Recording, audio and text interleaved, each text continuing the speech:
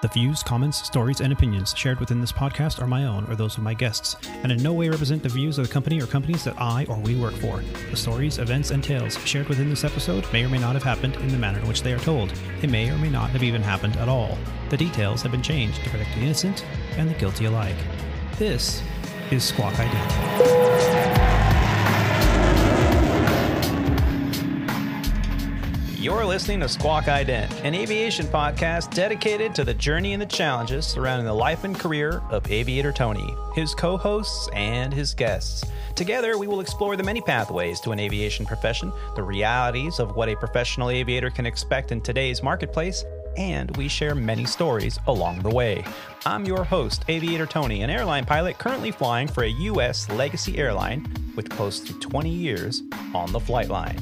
This is episode 69 of the Squawk Ident podcast, recorded on the 29th of January, 2021, from the Aviator Sound Studios from somewhere in Southern California. On this episode of Squawk Ident, Aviator Tony and Captain Roger discuss PSA's decision to ground most of their fleet and the effects it has had on the mainline partner. We follow up with Jetpack Man, ATP flight school agreements with Frontier Airlines. We will discuss rusty pilots back on the flight line and much more. Now that our pre-flight is complete, let's get ready to push off the gate, start up our virtual podcast engines, and get ready for takeoff. Squawk Ident episode 69 is officially underway. To help me get flight 69 off the ground and on our way of the Squawk Ident podcast is an exceptional aviator and co-host. He is an award-winning trophy-hoisting tennis champion, a professional CFI, II, MEI flight instructor, a former freight dog, former airline pilot, a current King Air flight instructor, a Falcon 2000 commander, a captain, and a corporate operator as well. After a long day of short flights from somewhere in San Diego, California, where he sits in his freshly painted oasis of chaos, please help me in welcoming back to the show, Captain Roger. Roger? How you doing? I'm doing all right, Tony. How are you? It's good to be back. It's been a little while for me. Yeah, it has. But that's good. You've been busy. You've been flying. I have been busy. I was busy flying the last episode that you did this past week. Hopefully most people can't see me right now, but I've got the 5-day non-flying scruffy beard going on, which will be taken care of within the ensuing hours because I go back to work tomorrow. But yeah, definitely been busy. It's been good, keeping me out of most trouble.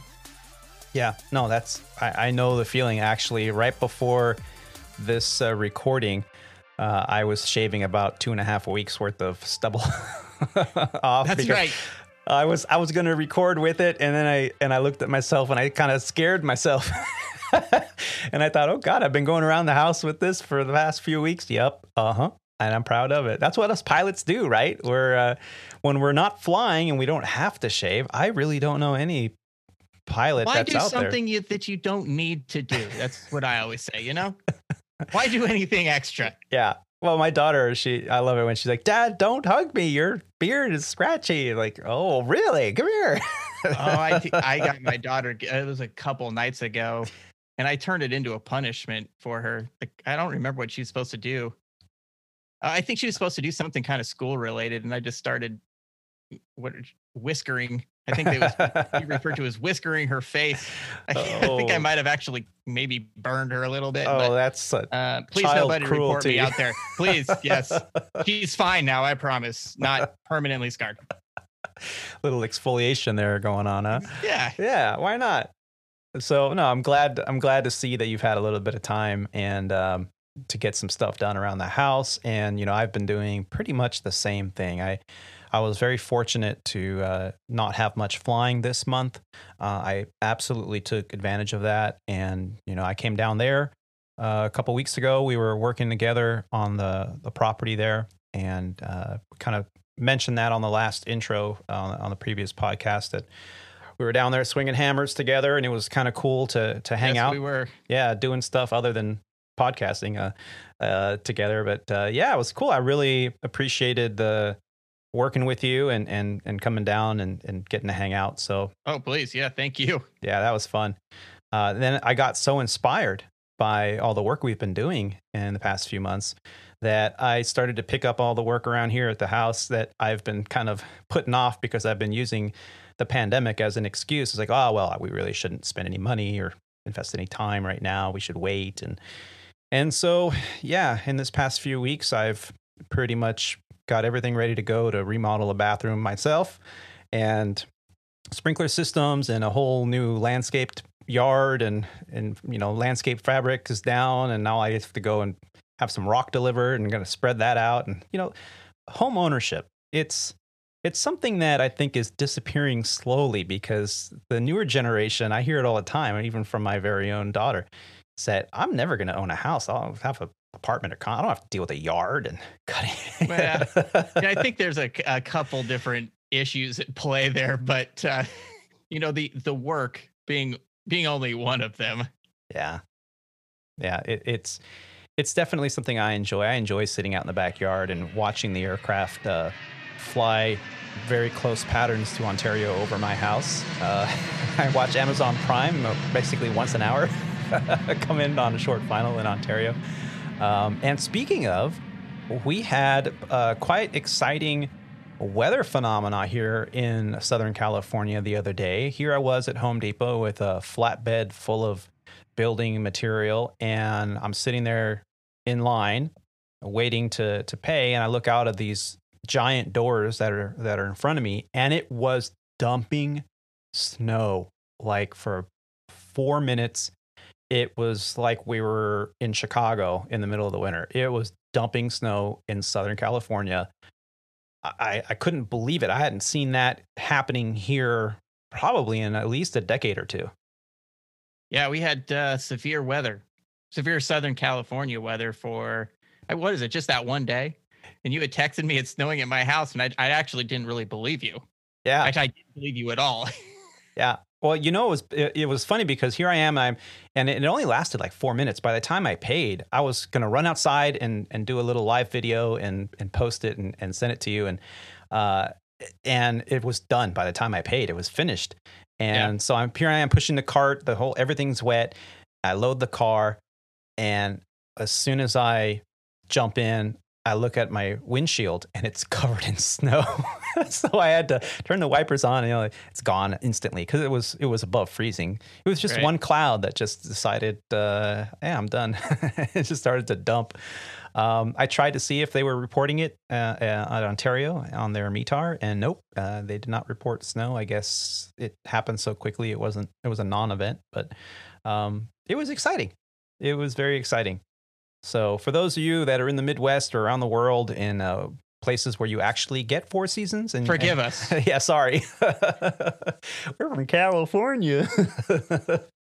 So 62 degrees, and my family's all wearing hoodies and beanies. And last week I was flying last week, and I actually kind of got bit by the weather, but it was really odd. Like, because we had the Santa Anas, and it was kind of warm, but then it was Santa Ana winds because we had all those winds, but then the temperature dropped. And then I actually, on one of my flights, unforecasted, I actually ended up diverting because even though we had Santa Anas, literally in between flying between LA and San Diego, we got fog that rolled in and had to go mist and actually divert. Wow. The whole thing was just last week. It was odd weather for down here in Southern California on a couple fronts, snow being only one of those. Yeah. We're used to the events like the June gloom and all these events where the low-lying fog comes in from cooler air coming in over the ocean and over the land. And then it hits the land. Yeah. So this is a known commodity for us here. Yeah. But to have it here in January, that's kind of unheard of. I mean, we get 1 or 2 days of actual rain where you need an umbrella, because here in Southern California, you rarely need an umbrella ever, because it's just sprinkling, it's not a big deal. But to have it rain like yesterday here, it rained all day and today, and it was great. But it's cold, it's in the 40s. We're like, what the heck? It's a freezing snap. Again, for all of you people in the rest of the world, we apologize. Yeah. Yeah, we're just not used to it. And so it's exciting for us. There are some many humorous YouTube videos out there of Southern Californians experiencing rain drizzle and like stopping work to go outside to see it rain. It happens. But no, it's good. It's great to experience that. And I'm glad we've been getting a lot done. But let's talk about aviation. We've been not flying very much. Or at least I haven't. You've been doing a lot of short flights, and you've been telling me not many layovers, which is great. You get to be home in the evening with your family. How's your schedule been in the past couple weeks? It's kind of been feast or famine, I guess is the best way to describe it. There was a stretch of where I wasn't doing very much. That was a couple weeks ago when you would come down and we were doing stuff around the house. And then I went on a really busy stretch, and there were several day trips in there. And I think there was only one that was an overnight, but it's like a day trip. And then I finished up on Sunday, and then I've been off this week, and then I go back starting tomorrow for another 4 days, and then I'm off for a few days, and then things get a little bit wonky after that. But it's kind of been stretches actually. Yeah. Yeah, and it's funny because I think with the flying picking up again in the industry, the numbers have been a little bit more consistent now. And I just got an email from my chief pilot here was ringing as we started this podcast, indicating that he felt like things were getting back to normal. He could see more passengers in the terminal and flights going out more full more often, and this is great. This is great news. And I think this rollout of the vaccine that we've seen, even though we're talking about shortages and not enough to go around because everybody wants it now. I want it now. And so, but give it another 60, 90 days. I think more options are going to be available, and we'll start to see a lot of returning to the flying, as we've mentioned, basically for the last year that we've been talking about this corona virus and pandemic, is that we're going to see this rubber band effect. It might not be snapping back to normal as quickly as we originally hoped, but definitely all these upward trends are much better. I know the quarterly numbers came out for many airlines, and it looks like their fourth quarter, they didn't lose as much as they thought. I know Southwest and American both had posted information about that recently. But PSA did something just yesterday that caught my eye. And the way I discovered it is I received a notification on my company email indicating if you're a commuter, be very cognizant of who you're flying on, because there's an airline out there, PSA, that has grounded almost the entirety of their fleet.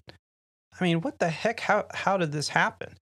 And is this a severe thing or not? And so I did a little research, and I found an article. Breaking news: PSA Airlines grounds a fleet, impacting American Airlines' connectivity. This from Simply Flying magazine in an article published just yesterday, January 28th, from Daniel Martinez Garbuno. And this was entitled Breaking: PSA Airlines grounds fleet, impacting American Airlines' connectivity.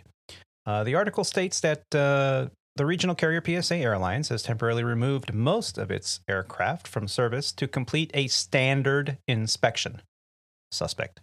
This measure is impacting American Airlines' connectivity because PSA has a fleet of about 130 Bombardier aircraft, many of which operate its regional routes. So what's going on? Earlier today, which was yesterday, on Thursday, PSA Airlines advised that most of its fleet is grounded. It added that it is working to resolve the issue and sincerely apologizes to their customers for the inconvenience. PSA Airlines is an American regional airline flying under the American Eagle brand for American Airlines. It is a wholly owned subsidiary of the American Airlines Group, or AAG. In a tweet, American said, "We're working to accommodate our mutual PSA airline customers as quickly as possible." The airline added that passengers can check their flight status on its website. But have you ever heard of this, Roger? 130 airplanes, almost the entirety of their fleet, gets grounded overnight for a, what did they call it? Standard inspection? I can't really say that I've heard of an airline's entire fleet getting grounded. From time to time we do hear things like this for various reasons that a subset of airplanes will get grounded for some kind of maintenance. I I hate to try and speculate exactly what was going on. And as a side note, these planes are all back flying again. They have Yes. cleared the issue, and so just to get that out there, it's not an issue already. It was a little bit. I'm surprised for American. It was probably a little surprising to all of a sudden have that amount of feed, primarily from the East Coast, where PSA operates, to have that amount of flight cancellations and a bunch of airplanes pulled out of service. Yeah. Well, according from the little bit that I saw, from an overall safety standpoint, thankfully, I don't think it was going to be that big of a deal, but it definitely was an odd event. Yeah, we were talking about all they had to do is tighten 3 bolts and the aircraft were returned back to service. Again, from this article, they say, according to planespotters.net, PSA Airlines had 130 airplanes, 61 Bombardier CRJ-700s, and 69 Bombardier CRJ-900s. And according to airlinegeeks.com, up to 122 flights operated by PSA Airlines were canceled. So why? American said out of an abundance of caution. Well, a few days ago, the FAA published an airworthiness directive for the Bombardier BD-100 airplanes that has been in effect since January 27th of 2021. According to the FAA, the AD was prompted by a report that corrosion was found on the shock strut cylinders during unscheduled maintenance of the nose landing gear. Now, we've kind of read through this article and talked about how it doesn't seem like the two are related. And I can see how a major airline like American could decide, hey, well, even though that's not our particular, it's the same manufacturer, let's take a look. They didn't really tell us that was the case. As a matter of fact, in a statement sent to Simply Flying or Simple Flying, is an American Airlines spokesperson told them that out of an abundance of caution, PSA Airlines has temporarily removed most of its aircraft from service in order to complete necessary standard inspection of the nose gear door, not the strut, which we are working with PSA and the FAA to immediately address the issue. We're working with our customers to rearrange their accommodations on other flights, and we're working to return the impacted aircraft to service. And as you mentioned, they were out overnight, and every single one of them is now back on the line from what we heard. 390 nuts and bolts. That's it. So something to do with the landing gear door, the nose landing gear door. Now, we were kind of discussing this. There are a lot of CRJ aircraft out there. In operation for American and the other all of them. Carriers. United, Delta, even Legacy has a few of those, I heard. So everybody's flying those. Yeah. So why was PSA the only airline to effectively do this emergency grounding of every aircraft, but it's a standard inspection that couldn't have been done at the next phase check? So something is going on, whether it's an internal audit that discovered something that they were doing incorrectly. I don't know. Yeah, but there's always a possibility. I mean, Bombardier makes several different variations of airplanes, kind of going along with what you're talking about. I believe one of those unscheduled maintenance inspections was on a Challenger aircraft, which is a business jet variant of a Bombardier product. Maybe there was some misinterpretation on what exactly was applicable to which airplanes, and PSA missed it. And, during their internal audits, they said, oh, hey, you know what? We really got to get this done. Tighten it up. Yeah. Hopefully, and the good thing I think is that the system worked the way that we would want it to. As I understand it, this was an internally discovered thing that they then self-reported to the FAA. Hey, we've got this issue. They were upfront about it. Yeah. They took the necessary precautions, did the necessary work, and 24 hours later, we're back up to what it sounds like is normal operations. Yeah. And in the article, it also, as you mentioned, it does mention that the corrosion that was found on the Bombardier BD-100s and the 300 Challenger, that was separate from what had been reported from the American Airlines grounded PSA fleet due to the issue despite being related to CRJ family. Nevertheless, American Airlines has told Simply Flying that this is not the case. It is not related from one to the other. So this is definitely something that was happening internally with 3 bolts in the landing gear doors that had to be inspected. And for whatever reason, they weren't. They self-disclosed to the FAA that they had an issue. They were going to ground it. And, coming from a perspective of, like a regulatory and liability perspective, they did the right thing. At least in my thoughts, that they absolutely did the right thing. Yeah, it's kind of an inconvenience to people, even pilots that are trying to commute, because PSA is a Charlotte-based company, a regional carrier, and it takes care of a lot of traffic for the smaller communities in that area. And a lot of pilots rely on that to commute to work.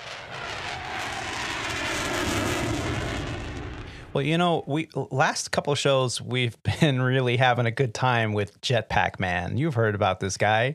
Jetpack Man. Jetpack Man. Here we go again. It brings a smile to Roger's face every time I even utter those words. It is awesome. Well, a couple days ago, I got an article sent to me from our very own Captain Rogers saying, "Hey, I think we've cracked it. I think we've cracked it." And very interesting. And we kind of talked about this being a possibility, but very interesting. In a follow-up from an article written by Jeremy Krozeniewski, I hope I'm not butchering that too bad, from autoblog.com. He writes in a follow-up article from January 21st, entitled "LA's Mysterious Jetpack Guy Could Actually Be a Human-Shaped Drone." What? And this is something we were talking about it possibly being. I'll have a link in the show notes, but in this article entitled "LA's Mysterious Jetpack Guy Could Actually Be a Human-Shaped Drone," it says, "Is the flying mannequin in a camouflage jumpsuit any less weird than a real-life Iron Man?" It turns out that the mysterious case of Jetpack Guy casually flying around at a few thousand feet above the ground in California could actually be something completely different, albeit just as dangerous. According to documents collected by the Black Vault via The Drive, I don't know, don't ask me, through the Freedom of Information Act and American Airlines pilot who made the jetpack sighting reported to the FBI, what he saw was actually like the drone in the YouTube video that they mentioned in the article. Now, for those of you listening on the podcast, you're not going to be able to see what's going on here, but I do have something that I'd like to share video, and we'll go on from there. In the title, it says, a mannequin RC flying man scale 1-1 flight demonstration. It looks like even from close up, it looks like a person in there. Absolutely.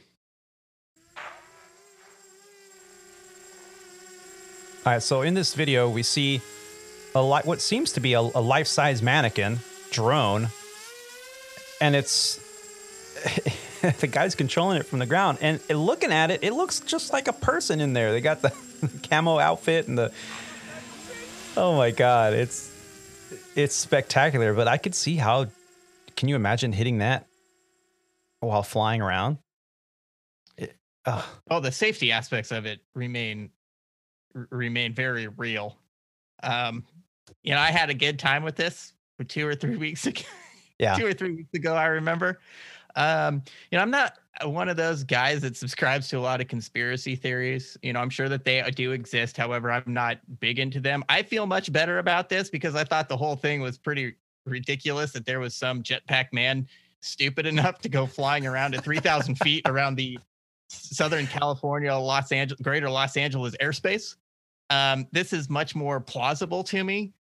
Not to say that the safety issues are not still very real, because they are. Don't get me wrong about that. But can you imagine the guy, whoever's on the ground controlling this drone, just must be having a field day with it? Oh my God, they're probably cracking up. I was surprised that they haven't posted anything on social media or YouTube or something of a video of it. To check it out, because I'm sure now that the FBI is involved, that's ding, ding, ding. Yeah.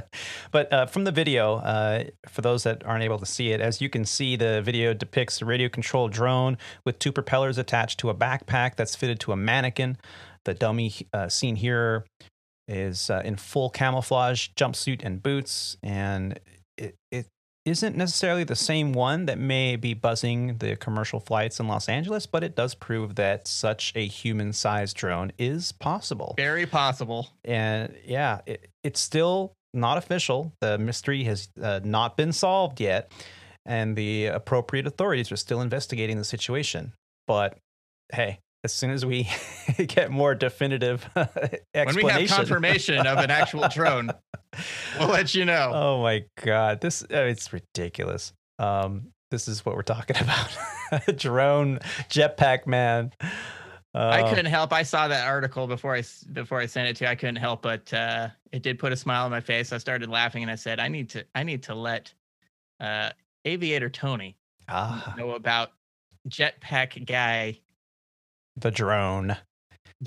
Yeah, we thought it might have been a Mylar balloon, like a little astronaut Mylar balloon, but who knows? And at those speeds, when you're on approach to Class Bravo airspace and you see something whiz by, it looks like a person. Yeah, it'll freak you out. Oh man.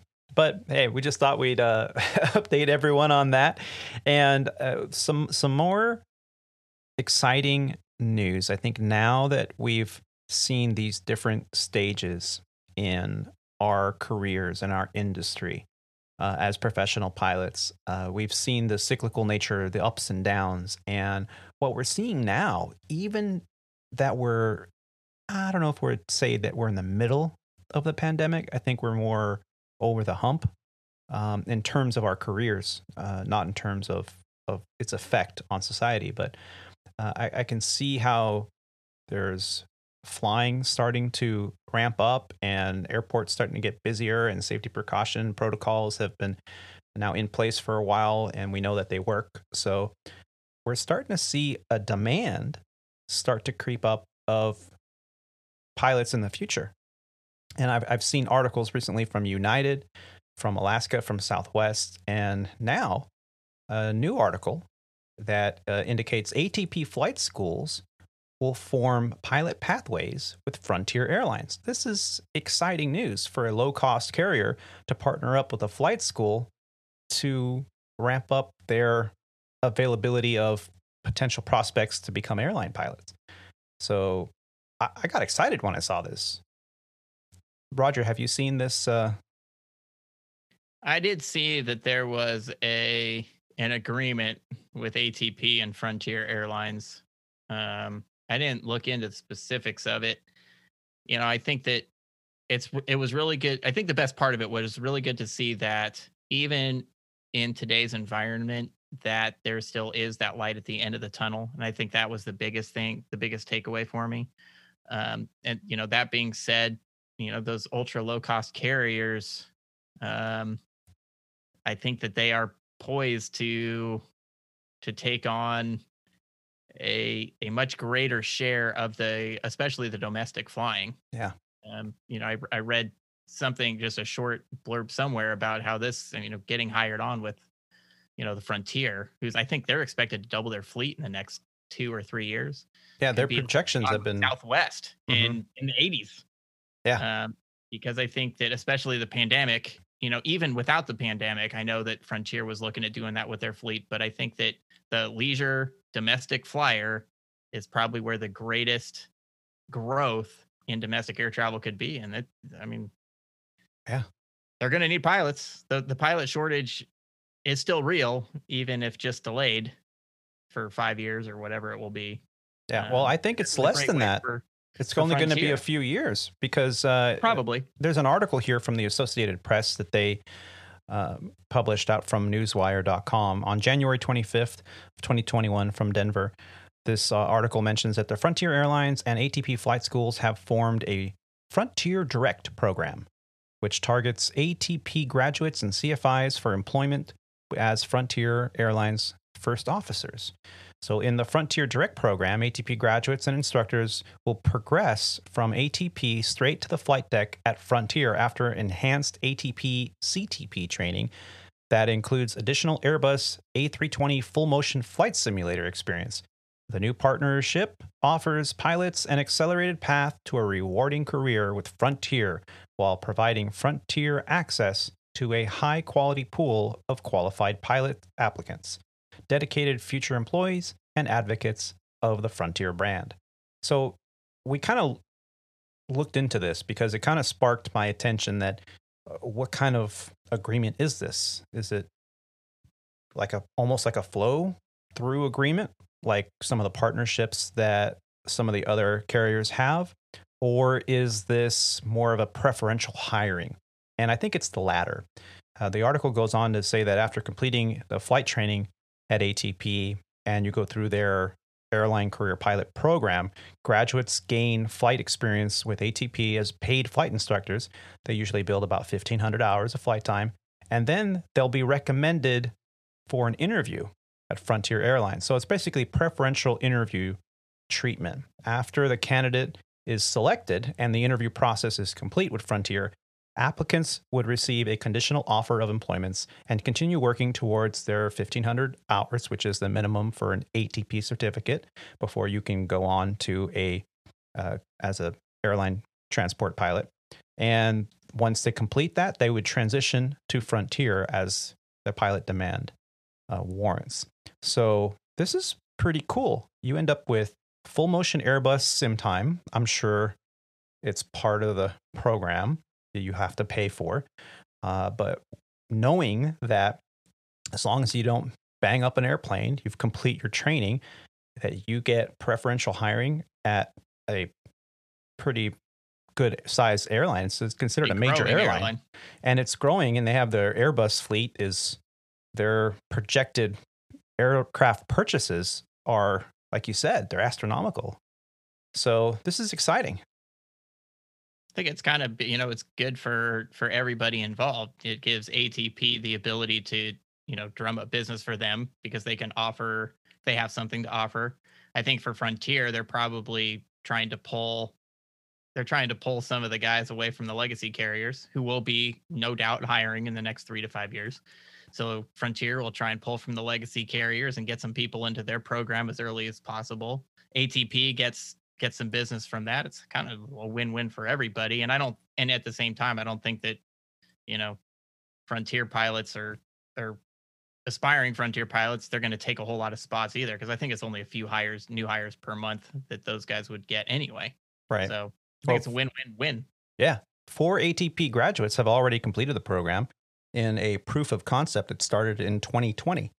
So just a year ago, they started the program. The 4 pilots have already merged onto the flight line to Frontier. And after successfully completing their new hire training in IOE, they're like, hey, this program works. And, as yourself, a former ATP graduate, you've kind of experienced this. If they had this when you were going through, I mean, would you have jumped on that chance, or do you think it's more? I mean, without a doubt, yes. I mean, just look at it from an economic standpoint. We'll assume, this is just a basic assumption, but for me, when I went through ATP, I finished my college degree and I went to ATP and I finished up and I got hired at ExpressJet at age 23. Imagine if I'd gone through the ATP program and finished, and instead of being hired at ExpressJet at age 23, I was hired at Frontier Airlines when I was 23 years old. And can you imagine the career path, the career that I would have had? Well, if you would have stuck with just staying at Frontier, you'd have been just stay at Frontier for my entire career. Yeah, you would have been a captain. They have the largest 320 Neo fleet in the U.S. If you're 23 years old right now and you can go through this program, this is a no-brainer. Yeah. I mean, you're going to have 30 years at a growing carrier with a 401k, exponential salary increase. And quite frankly, Frontier will get a little bit of a bad rap because of their first year pay in comparison to the legacies. But if you're 23, that $55,000 a year or whatever it is when you're 23 is still going to seem like you're a king. Yeah. And within 3 years, you'll be a captain. You're going to be a 26-year-old captain of an Airbus 321. Yeah. A lot of times I think pilots, they see a brand and they think the brand is more important than anything. And I'm not going to dispel that. I think that everybody's decision and path is unique and they have to do what's best for them. And to have an opportunity to go to a flight school and go from flying Pipers and Senecas and Cessnas to the right seat of an Airbus versus the right seat of maybe a Bombardier or an Embraer. Come on, you're getting a type certificate out of that. That is going to be universal, not only in the U.S. but around the world. Absolutely. So yeah, it's a no-brainer. The whole world is flying those Airbuses. I mean, really, because we still only have 2 aircraft manufacturers out there, and Airbus being one of them. Yeah. So yeah, this is great news, and coming at a time when I was not expecting this early on. I thought once the demand starts to build, and right now there are plenty of pilots that are qualified that can easily, maybe they've been furloughed or maybe they're on a leave of absence and they think maybe I don't want to deal with this and I'm going to go to a company that's growing rapidly. A low-cost carrier with luxury or vacation flying, that's the future, at least for the time being, as business flying kind of slows down and is going to be a lot slower to come back. That's the vacation destinations are where the money is right now. So this is good news for the low-cost carriers, and it's good news for aspiring pilots that want to get out there and get their foot in the door. If your end game is to be a FedEx driver or a UPS driver or Amazon Prime guy, hey, that's great. But in the meantime, especially if you're young enough you have 20, 30 years ahead of you, get in there and get that experience. It's not about the bigger jet. It's about the opportunity that a type rating is going to be. It's kind of like having a college degree, in something, and then you don't do that. I'm case in point. I have a college degree in film production. The hell am I doing with that? I didn't really pursue that. I pursued other things and avenues, and here I am. I ended up being an airline pilot, and so. But having that certificate is huge because are you a college graduate? Yes, I am. Are you type rated? Yes, I am. Okay. So yeah, go for that. If you have that opportunity, that might be something you might want to look into. And the ATP's new agreement with Frontier Airlines.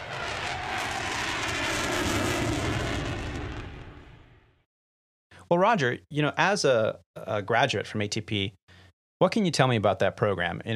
You've seen a few programs out there. Do you feel like that is one of the better flight school options out there right now? I think that the answer to that is going to kind of depend on the individual that's on the individual making those decisions. ATP worked really well for me. I had, like I just said, I had just graduated from college.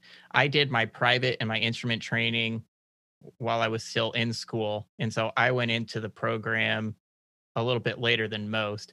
And, for those of you who don't know what ATP is basically a program primarily that's going to take you from having a private certificate and then taking you all the way up through your CFIs and your multi-engine and your CFIs. There is a program that will also get you your private, but most people go in with a private and start at the instrument. Yeah, I went in with my instrument. It worked really well. Here's the price for it. And go. But part of that is also part of that cost. You're going to get 5 hours in the Seminole. That's what it was when I was there, at least. You're going to get 5 hours in the Seminole to prepare you for your multi-engine check ride. Go. And if you are not ready at 5 hours, that's where some of the issues can arise. If you're ready for that, and if you're ready to do some of your own legwork, if you're going to be a self-starter, then that program will work very well. You get a flat cost, and you're going to go and you're going to get all of your certificates. Yeah. If you need a little bit more, if you want to be able to go at more of your own pace, if you're going to want to have the option to do a little bit of extras, extra flying, ATP is probably not going to be the best option for you because now you're outside of the model that they operate at. Yeah. It is a very, very impacted program.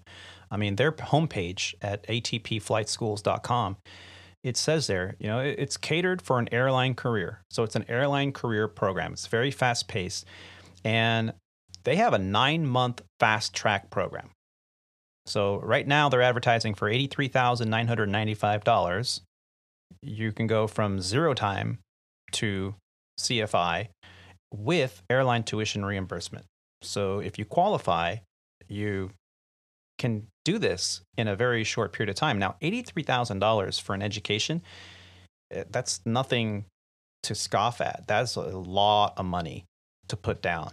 And you're not doing this in a 4-year college environment. You're doing this in 9 months where you, like you said, you eat, breathe, sleep aviation, and with minimal time, you're getting out there. That's why at one point when you were going through, and I remember you and I talked about this decades ago when we were first talking about our experiences when we first met, and going in, at one point they wanted you to have a private or instrument at least, and right, before you went in it, because it is such a fast-paced environment that they wanted to make sure that you could at least go through the program and have a higher success rate. And now they're advertising from 0 time all the way up, which it's kind of intimidating. I think that's partially, probably just the world that we live in now from the pilot shortage. If you can give somebody a product that's going to take them from having nothing, like, hey, you don't need to come in with anything. We're going to do this whole thing for you. And unfortunately, if people are going to wash out during that program, which will be the case, that's just statistics. Mm-hmm. They probably weren't going to be ready for the airline training anyway.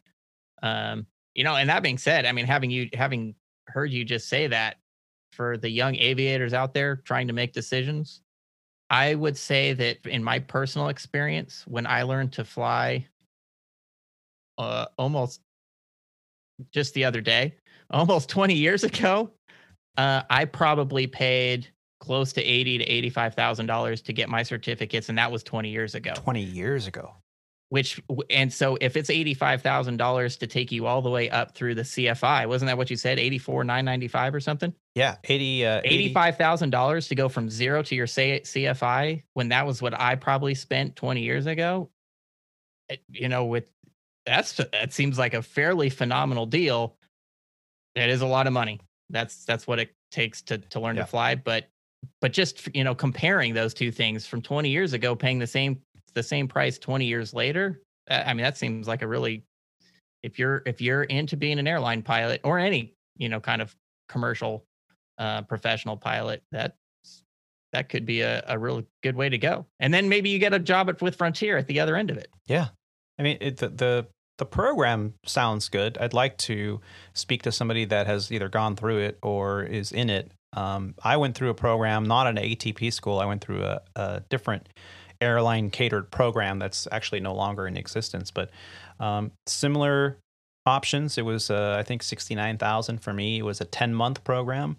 It didn't have any kind of agreements with a major airline. It had hiring agreements with some of the regional airlines out there, and I ended up applying and getting hired at Sandpiper, as we've mentioned before in the podcast, but I didn't use the agreement. I just got hired from the front door. Because I wasn't in that huge hurry, because I found a pretty good job as a flight instructor, and that's where you and I met. And but the programs that were around then have really been outdated, because now it's all about, we're not just going to train you, we're going to hire you. And I read somewhere in that ATP website that they're talking about a fixed cost program here. So I don't know the details of what's entailed with that, but yeah, because sometimes it starts out at $83,995, and then they go, well, yeah, now you need your multi-rated, because ATP doesn't give you your single, I think, commercial. They just go, what do you need a single commercial for? You're going to an airline. I don't know any airlines. Your single commercial, because a lot of times where people are going to get their first job is they're going to be a flight instructor. And so in order to be a flight instructor in the single engine, you do a single engine commercial as well. Aha. So then you got to do the multi commercial, and then start working on your CFI and then double I. Yeah, except the order the order is a little bit funny. And this actually kind of tying these two things together. I actually interviewed at Frontier Airlines about a year ago, and them going through my logbook very much confused them because of the order of which ATP does their program, because they are very multi-based. So my CFI initial was actually my MEI. So my initial, which I did with the FAA, was in a multi-engine airplane, and then I backtracked to do the single engine commercial and the single engine CFI. I gotcha. So it's very much multi-engine centric, but you do get the single engine, but you do all the multi stuff before you do the single. Yeah. And you would think that would be easier because you've learned the more challenging aircraft first, the more complex aircraft first. Well, you know, those 8-son pylon things and chandelles. Yeah, I'll take the multi-engine commercial over the single engine commercial any day, to be honest with you. Yeah, fair point. Very fair point. And then looking at their website, I saw something that caught my eye. They had a tag up at the upper right-hand corner saying the airline pilot.life. What is that? So I clicked on it, and it turns out that it is kind of a blog-centric ATP-sponsored link that you can sign up for. And their slug line is real answers from real pilots. So if you're thinking about flying out there, or you're in the process of getting your ratings, and there's an avenue here sponsored by ATP with frequently asked questions, student experiences, flying the line, day in the life kind of thing. And it's all on this blog sponsored by ATP. So again, there'll be a link in the show notes, but if you're interested, check it out. So as we mentioned earlier, I'm heading out this evening. We had a kind of a late start today because I wanted to make sure I packed after not flying for a few weeks, and I had an ample opportunity to get some rest in the middle of the day, which is crucial when you're flying a red eye. It always kind of makes my hair on the back of my neck stand up when I meet with my pilot captain or whatnot in the cockpit on the very first leg of a red eye, on the very first leg of a trip. And they're like, so, how are you? Did you commute in? Just the typical stuff. Have you had the Rona? All the questions we ask each other now. And then I go, so did you get a good nap in today? And they go, oh, no. I've been up since 6 a.m. I'm like, oh, okay. So I'm going to have my eyes really on you because I hope you don't nod off. That's a long time to be awake. The responsible thing to do is always to take a nap in the middle of the day. And I haven't slept so well in a long time. I had a 3.5 hour nap today. I was like, oh my God, it was awesome. I needed to start taking naps more often. But so I'm all rested up, and then we decided to meet up for this quick podcast recording here. And so I'm ready to go. Roger, don't fear not. I'm good to go tonight. That's what he says, folks. You have no idea how many times we've had to try and record this while he edits out all of the faux pas that he's made. But that's the beauty of not being live. Yes, it is. I just keeping it real for all the people out there to let them know that we are not perfect, and take Aviator Tony at his word and for what it's worth. Yeah. Thanks a lot, dude. Thanks a lot. No, but speaking of rusty pilots, you had sent me a really cool article just a few hours ago about how the airline pilots are now making more in-flight errors, and a lot of the ASAP reports are that they're just rusty because of the pandemic. And in this article that you sent me from Hugo Martin from Yahoo News, dated today, January 29th, indicated that there's some pilots that were having some difficulties. What can you tell me about that? Yeah, it was an interesting article, for me to read, and so that's why I forwarded it to you. I didn't know if it was going to make it in today's show, but I think, well, there's several. I guess there's at least a few things there. The first of which, for whatever reason, when people fill out these ASAP reports at the airlines, this is what pilots at least are claiming as the reasons for the blunders. All of them very minor. Don't get me wrong. There wasn't anything major in there, and which are extremely rare. But when we fill out those ASAP reports, basically to cover ourselves when we do make mistakes in a significant or a sizable number of these, the explanation for why that blunder was made was, I'm not flying as much. Which it's been a while Okay. since I flew, and I didn't remember how to time my shoot, But and it kind of ties into, we talked about this on several episodes ago, maybe even a month or two, about errors that pilots make, and then especially I think in terms of vacation and how you can go 2 or 3 weeks. And even I remember a little bit of that episode. My view of it has kind of changed, because I remember being in the same category. You'd go on a week and you try and bid your vacation touching back when we had line bidding, and you could go 3 weeks without flying. Getting back on the flight deck was a little bit intimidating. Doing what I do now, I have a very different view of it. I have a couple theories on why that's the case, but it did make me, being a little bit of the Part 91 guy, and I like to just kind of poke fun at the airline guys just because I can right now. I laughed a little bit. I haven't been flying, guys. No shame. And I can't remember what to do.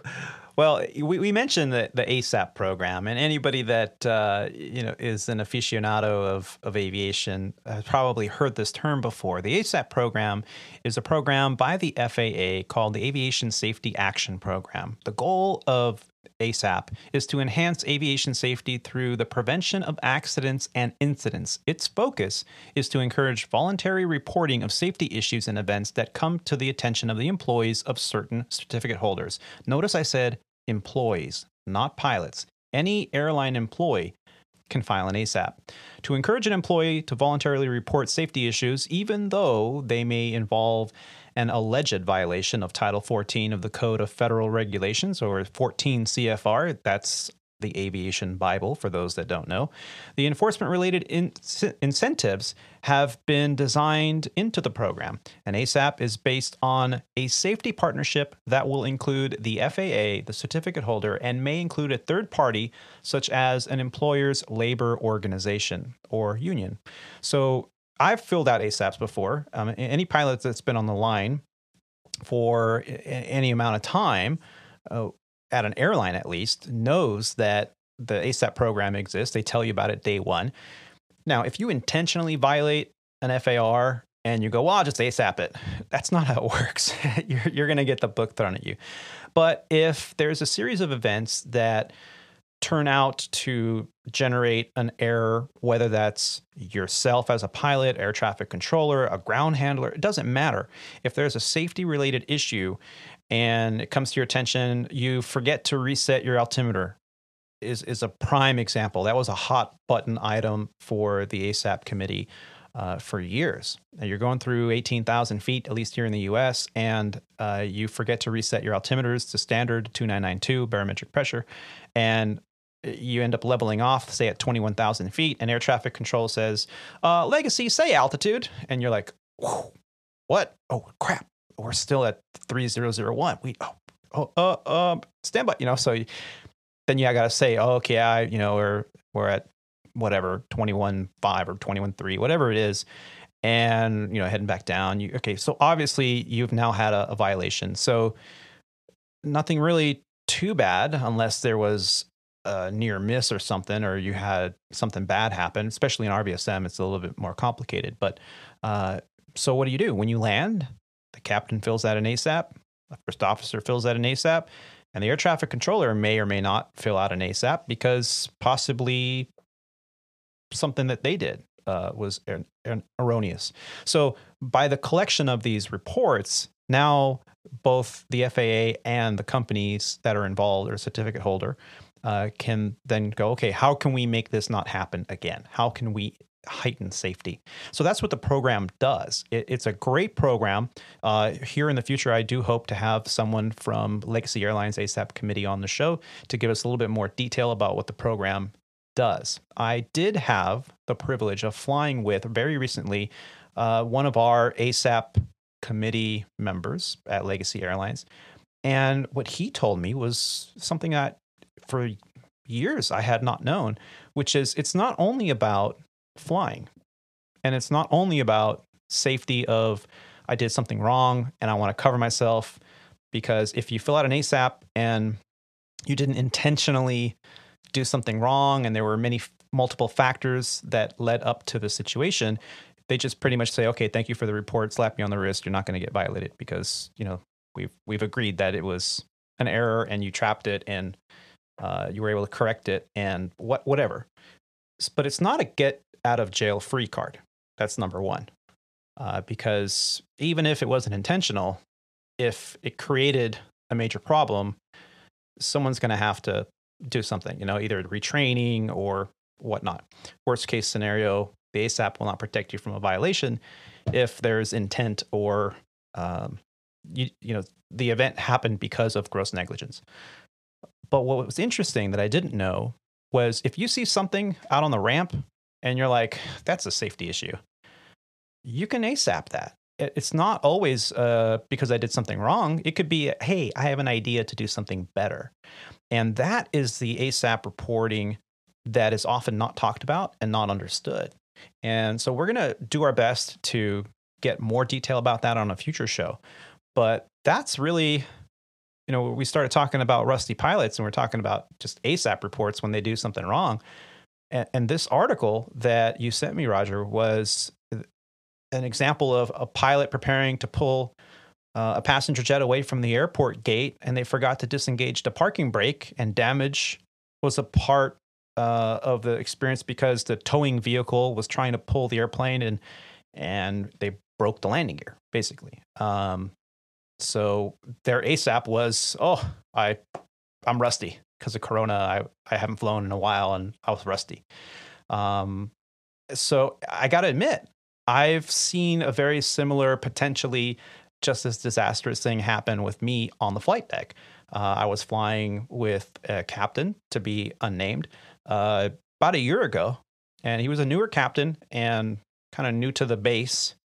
We discussed that before the flight, and when he got on the headset, the ground personnel said, "All right, Captain, we're all ready for pushback. We see the parking brake is set, gear pins installed, whatever they say." And the captain looked at me, gave me the thumbs up. I called for ramp to get clearance for pushback, which I did.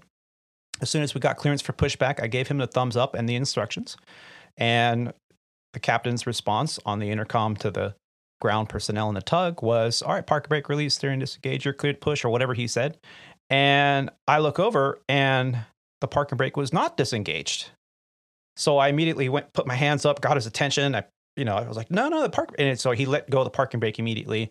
And the ground personnel responded as soon as that happened, going, "Are you sure the parking brake's disconnected?" Because they have an indicator light on the nose gear that indicates whether or not the parking brake is engaged or disengaged. And their job is to make the appropriate comment on the intercom, get the appropriate response from the captain that the parking brake is indeed disengaged, and then verify, once they're clear to push, that the light is not illuminated. That indicates that the parking brake is on. So they did their job. The safety barriers were in place, even though the captain misspoke and said that without physically releasing the parking brake. And even though that I luckily was paying attention and I saw it and I got his attention, he almost immediately released the brake. That could have resulted in some serious aircraft damage. So this is the Swiss cheese model we've talked about, those barriers. And so now every single time I'm in a cockpit, wherever I'm doing, I stop. And when I hear parking brake released, steering disengaged from my captain, my eyes immediately go to what we call the triple indicator, or the parking brake pressure indicator. And I look to verify that it's indeed disengaged. Not really part of my responsibility. It's not part of my flow. But because we're both liable in the situation in the cockpit or in the flight deck, that I do my best to have that as part of my flow so that I won't be a part of anything like that in the future. That's part of, learning from your own personal experiences and mistakes that almost happen. We learn a lot that way. Hopefully we're learning from other people's mistakes. It's always better to do that. Yes. And kind of going back to the ASAP program, that's what that ASAP program is all about. It is a fantastic program. And really all that it's about is improving airplane and airline safety. Because at its heart, it's okay, where we know that a problem happened, whatever it was. Where is there a track record of those same incidents or those same events happening? And is that something that that the airline or as the airline industry as a whole has to address? Because that's how we can learn. And if we take all of this data, because we have the technology to do it now, we can take all this data across Delta Airlines, Southwest Airlines, American, Frontier, Atlas, whatever, whoever those things are, we can take it across an entire industry and say, look, these are where we're having, as a pilot group, these are where we're having some safety issues. These are the safety issues on a ramp. Like you were talking about, hey, I don't think that this ramp procedure is very safe. And we can address that as well. And I think that the interesting thing to me, going back to that article, is, when we write up an ASAP report, what happened? And we give our interpretation of why it happened. And, is because I haven't been flying as much. I think an interesting question would be, has there been more ASAP reports filed? Let's take the reason for their filing out. But since COVID has started, has there been more ASAP reports filed? And would the reason for that maybe be because we're a little bit more rusty? Because to me, if we've got the same amount of ASAP reports filed over the past 12 months as the average over the past 5 years as well, is it really a rusty pilot, or is it really rusty pilots, or is it actually just that happened to be the excuse that they wrote down because it was the easiest thing to blame it on? Yeah. I think the latter is more of the truth because, I mean, for me personally, and I know you and I have discussed this in the past, if we haven't flown for a while, that first leg back is always a little bit, maybe not intimidating being the right word, but there's always a little bit more precaution taken. It's a little different. Yeah. You can feel it. Yeah. I mean, it's kind of cool because it's like, oh, wow, I haven't done this in a while, and for me, at least, there's a smile on my face as we rotate, 180,000 pound aircraft off 25 right in Los Angeles, and it's my leg, and like, maybe you want to rotate, like, oh, this is awesome. It doesn't matter. I've been doing it for 20 years. I freaking love that experience. And when you haven't done it in a while, I think you appreciate it more, and you can appreciate the severity of the responsibility of commanding all those people, all that fuel, all that equipment, all those millions of dollars on every leg. And it's a great feeling, but it can be, I guess, intimidating is going to be a good word after all. So yeah, I think that even when you're flying in general aviation, if you haven't flown in a while, that first leg, like you mentioned, you're gonna respect it a little bit more. Well, I think that that's kind of the interesting thing, comparing general aviation, your weekend warriors, if you will, to the airlines, and maybe why airline pilots have a little bit more of a fear factor or intimidation to that first leg back is because it becomes so rote at the airline level. And I think that that's why airline pilots in general, and this is just a hypothesis, nothing against Earth Theory and nothing against airline pilots. I've done it. I've been this person before, but everything is so rote, and it's almost like airlines have tried to take a lot of the flying and decisions away from the pilots in order to try and make it safer.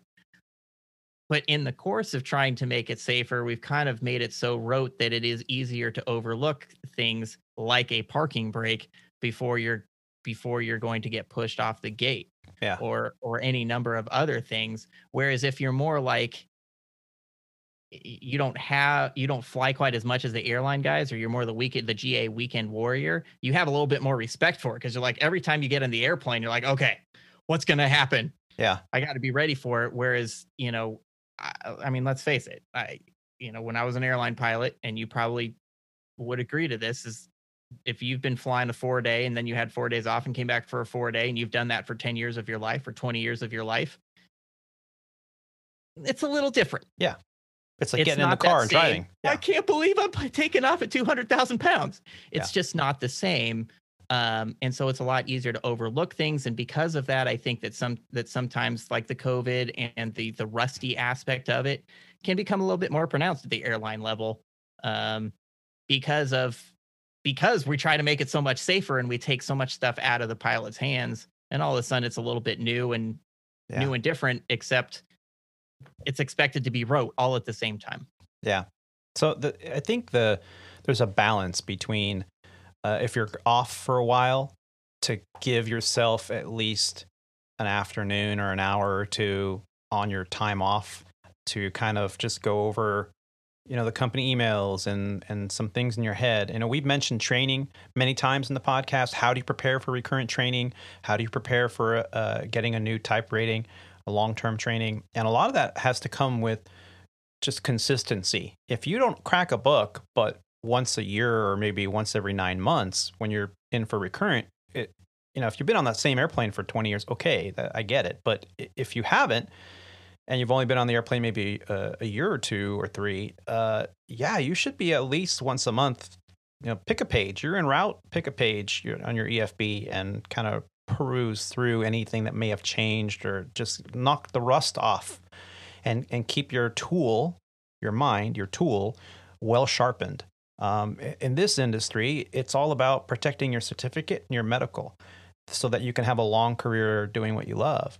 And in order to do that, you got to keep your tool sharp. And you're right that there's a lot of that intimidation factor that corporate or private pilots might feel on a regular basis because maybe they haven't flown as often, or they're not doing the same, like you said, rote thing every day. And you had posed the question, have we seen an increase in ASAPs?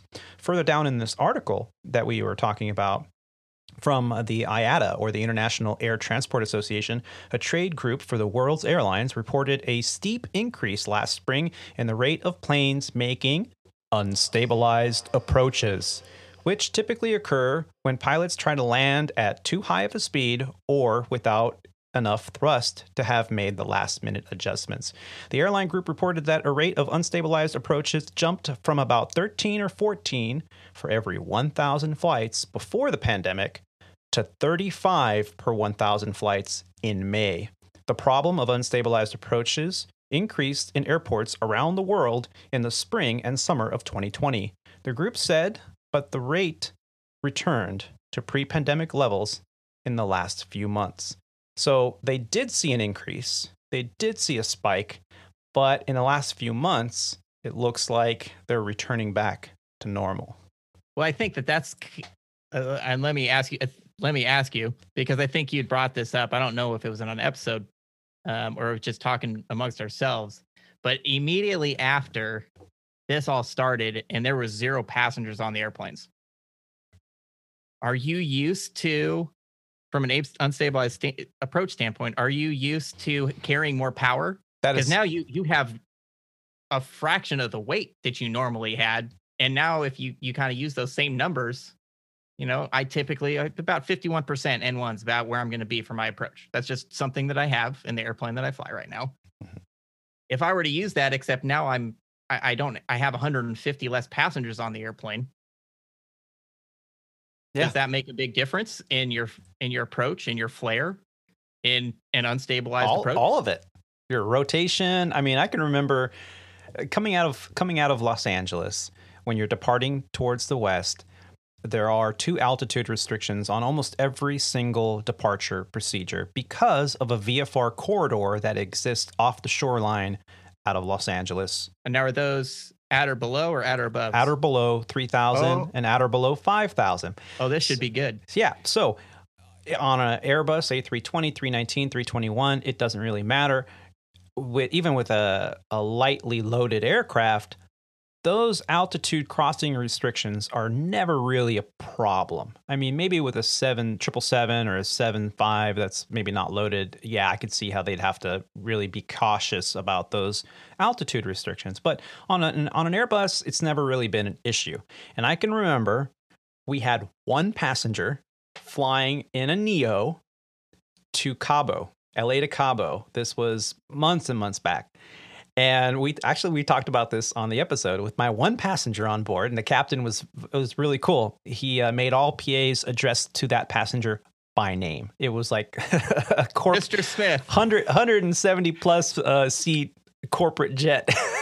So we took off, and it was the captain's leg. We decided the captain was going to fly, and we mentioned it in the briefing that we were very light.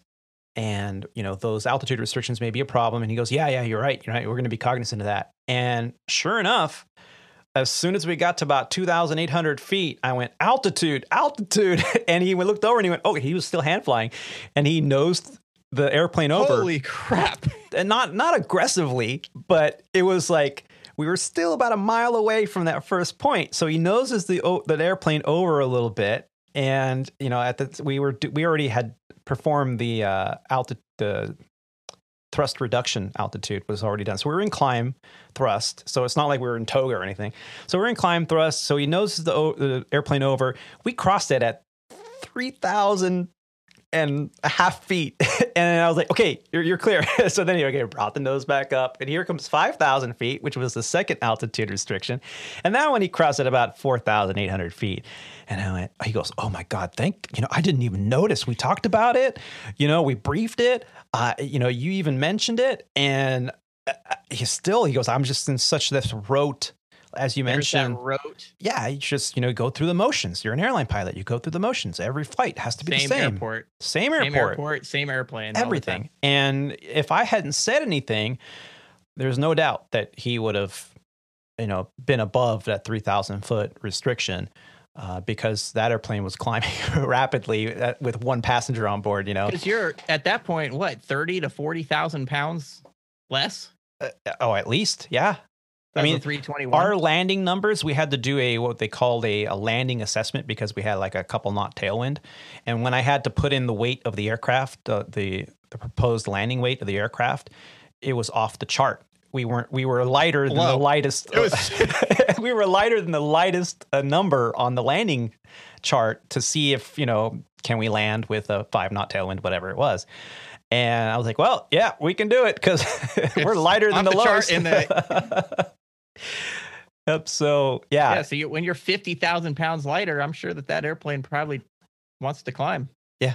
Pretty well. Yeah. So you got to be careful. And I think that you're absolutely right, Roger. Thank you for saying that. Is a lot of those numbers I don't think were for rusty pilots. I think those numbers were because our loads were different.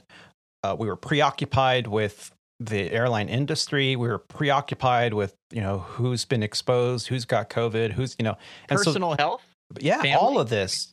There was a lot going on at the beginning of this. Yes. And that fear of the unknown really did creep its way onto the flight deck. And I think that's where a lot of those numbers that IATA had put out came from. Now, of course, I'm speculating because I'm no statistician. I don't have the data.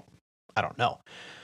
But as a person who's been doing this, yourself included, been doing this for 20 years, yeah, I can see how things like that can happen pretty easily. And now we're kind of returning, as we mentioned at the onset of the show, we're kind of returning back to higher numbers. I mean, we're still not there.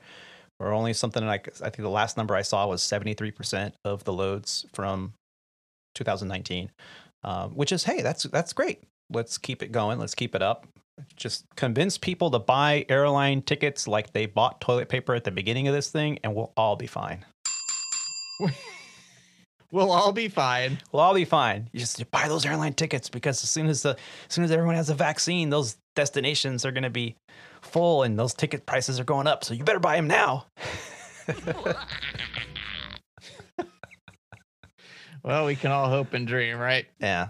Well, I am very privileged that I still have a job. that I get to show up to work, and in probably the next 4 hours, I'll be in an airplane flying a red eye to Philadelphia, where it's frickin' cold. And you know what? A Jimmy Crack Corn, I just don't care. I just feel privileged that I have the ability to do it.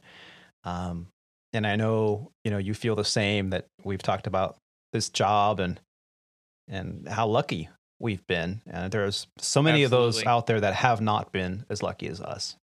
And our hearts and prayers go out to those people, and our thanks to the first responders. We kind of, talking about how lucky we both are. Tony, you just mentioned it. I feel the same way. And from the bottom of my heart to everybody that this has affected, whether they've lost their job, their income, family, friends, lives. We do realize that this is real, and all the best to everybody out there. We do hope that this turns around, not just for the airline industry, but for everybody out there, because it's been a year now, and it's changed the world. It's changed, our mental health and well-beings. And yeah, I just thought I'd throw that in there real quick. My sister's a nurse, and it's probably about a month ago, right around Christmas. I knew, but it was almost like I ignored it, or I didn't want to know the ignorance is bliss thing. But then, she sent me a text, how a couple days she drove home from work crying because of what she saw working at a hospital. Yeah. And it is real. I know this has nothing to do with aviation, but it is real.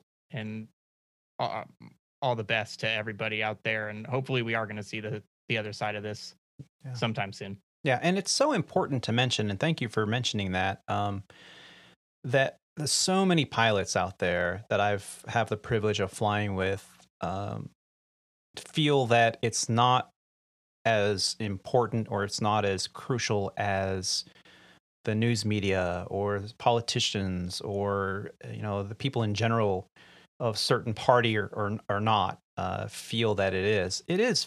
I mean, it's affecting all of us. And if I've heard the stories, I've met your sister, I'm so impressed with what she does. We have many friends here that are also in both nursing and in the hospitals, in the medical field. My neighbor's brother, his job is he's a technician at one of our local hospitals. His job is to clean up the rooms after a COVID patient is leaving the room for whatever reason, before they can bring in another patient. Talk about the most dangerous, the most exposed job out there. He cleans hospital rooms for a living. He's been doing it since the beginning of the pandemic, and thank God he has not been affected by it. Who knows? Maybe he got it early on. We don't know. But I mean, we were talking just yesterday about all the people that are affected. My neighbors around here that have come down with it. Thankfully, I have not lost anyone directly, but we have friends that have lost parents and grandparents to this, and you don't know how it affects you until you get it. That's the bad thing about this thing. It's the scary part. And hopefully in the next 90 days, as more and more people get vaccinated, and we can start to see some relief. I know California's lifted a few of their lockdown restrictions. Now we can actually go to a restaurant and eat outdoors, which is a good thing. I know California's been in the limelight here in the last few months with the lockdowns and the number of cases. We have more cases than any other state right now, even with the lockdowns. So yeah, this is a serious thing. It's affected not just our industry, like what you said, Roger. It's affected all of us in one way, shape, or form. And we do appreciate all of those frontline workers and anyone that just has to go to work. They don't have the luxury to take an extra day off and stay home. They got to pay the bills. Anybody and everybody. Yeah. Recently I got an email from one of our loyal listeners, and oh my God, I was so excited. I love getting feedback. And he writes that, hey, guys, I've been listening to your show, your podcast lately, and it's great. Congrats. He further goes on to say he's a 737 NG and MAX captain. And I would like to clarify that the problem with the MAX was that the MCAS was receiving only information from one AOA sensor.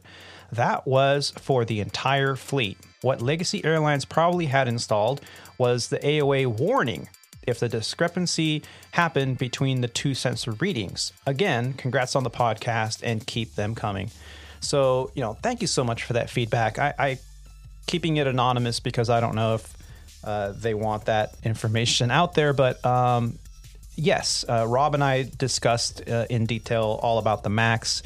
And even though we had an option at Legacy Airlines that both AOA sensors fed information in MCAS, Rob did explain that although both of them fed information, if just one of those AOAs went bad, it could trigger that MCAS reaction.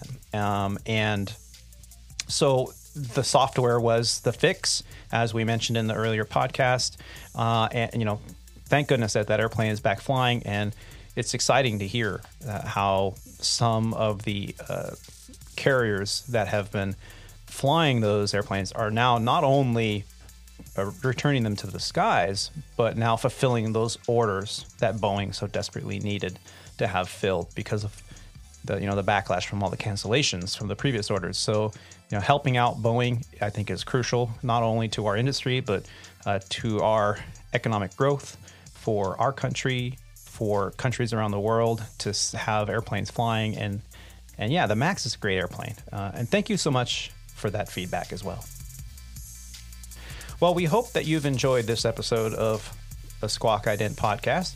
If you find value in our podcast and you'd like to help us out, please visit our website at aviatortony.com. That's Alpha Victor, the number 8, Romeo Tango Oscar November Yankee.com. There you are encouraged to scroll down and check out ways you can contribute to our show by becoming a producer with a one-time or recurrent contribution. Every little bit helps. You can also leave us audio feedback with show topics that you'd like us to cover. You can also view some of the many photos that we've shared from the flight line. And under the guest book tab, you can view images from our featured guests. Facebook, Instagram, and YouTube users can find us under the Squawk Ident podcast. We encourage you to support us on YouTube with a like, subscribe, and a share. In closing, I'd like to say thank you so much for taking the time to listen to these grateful aviators. Keep the dirty side down out there, be safe, and take care of each other. Bye, y'all. All the best to everybody. See ya, and thank you for all of you do.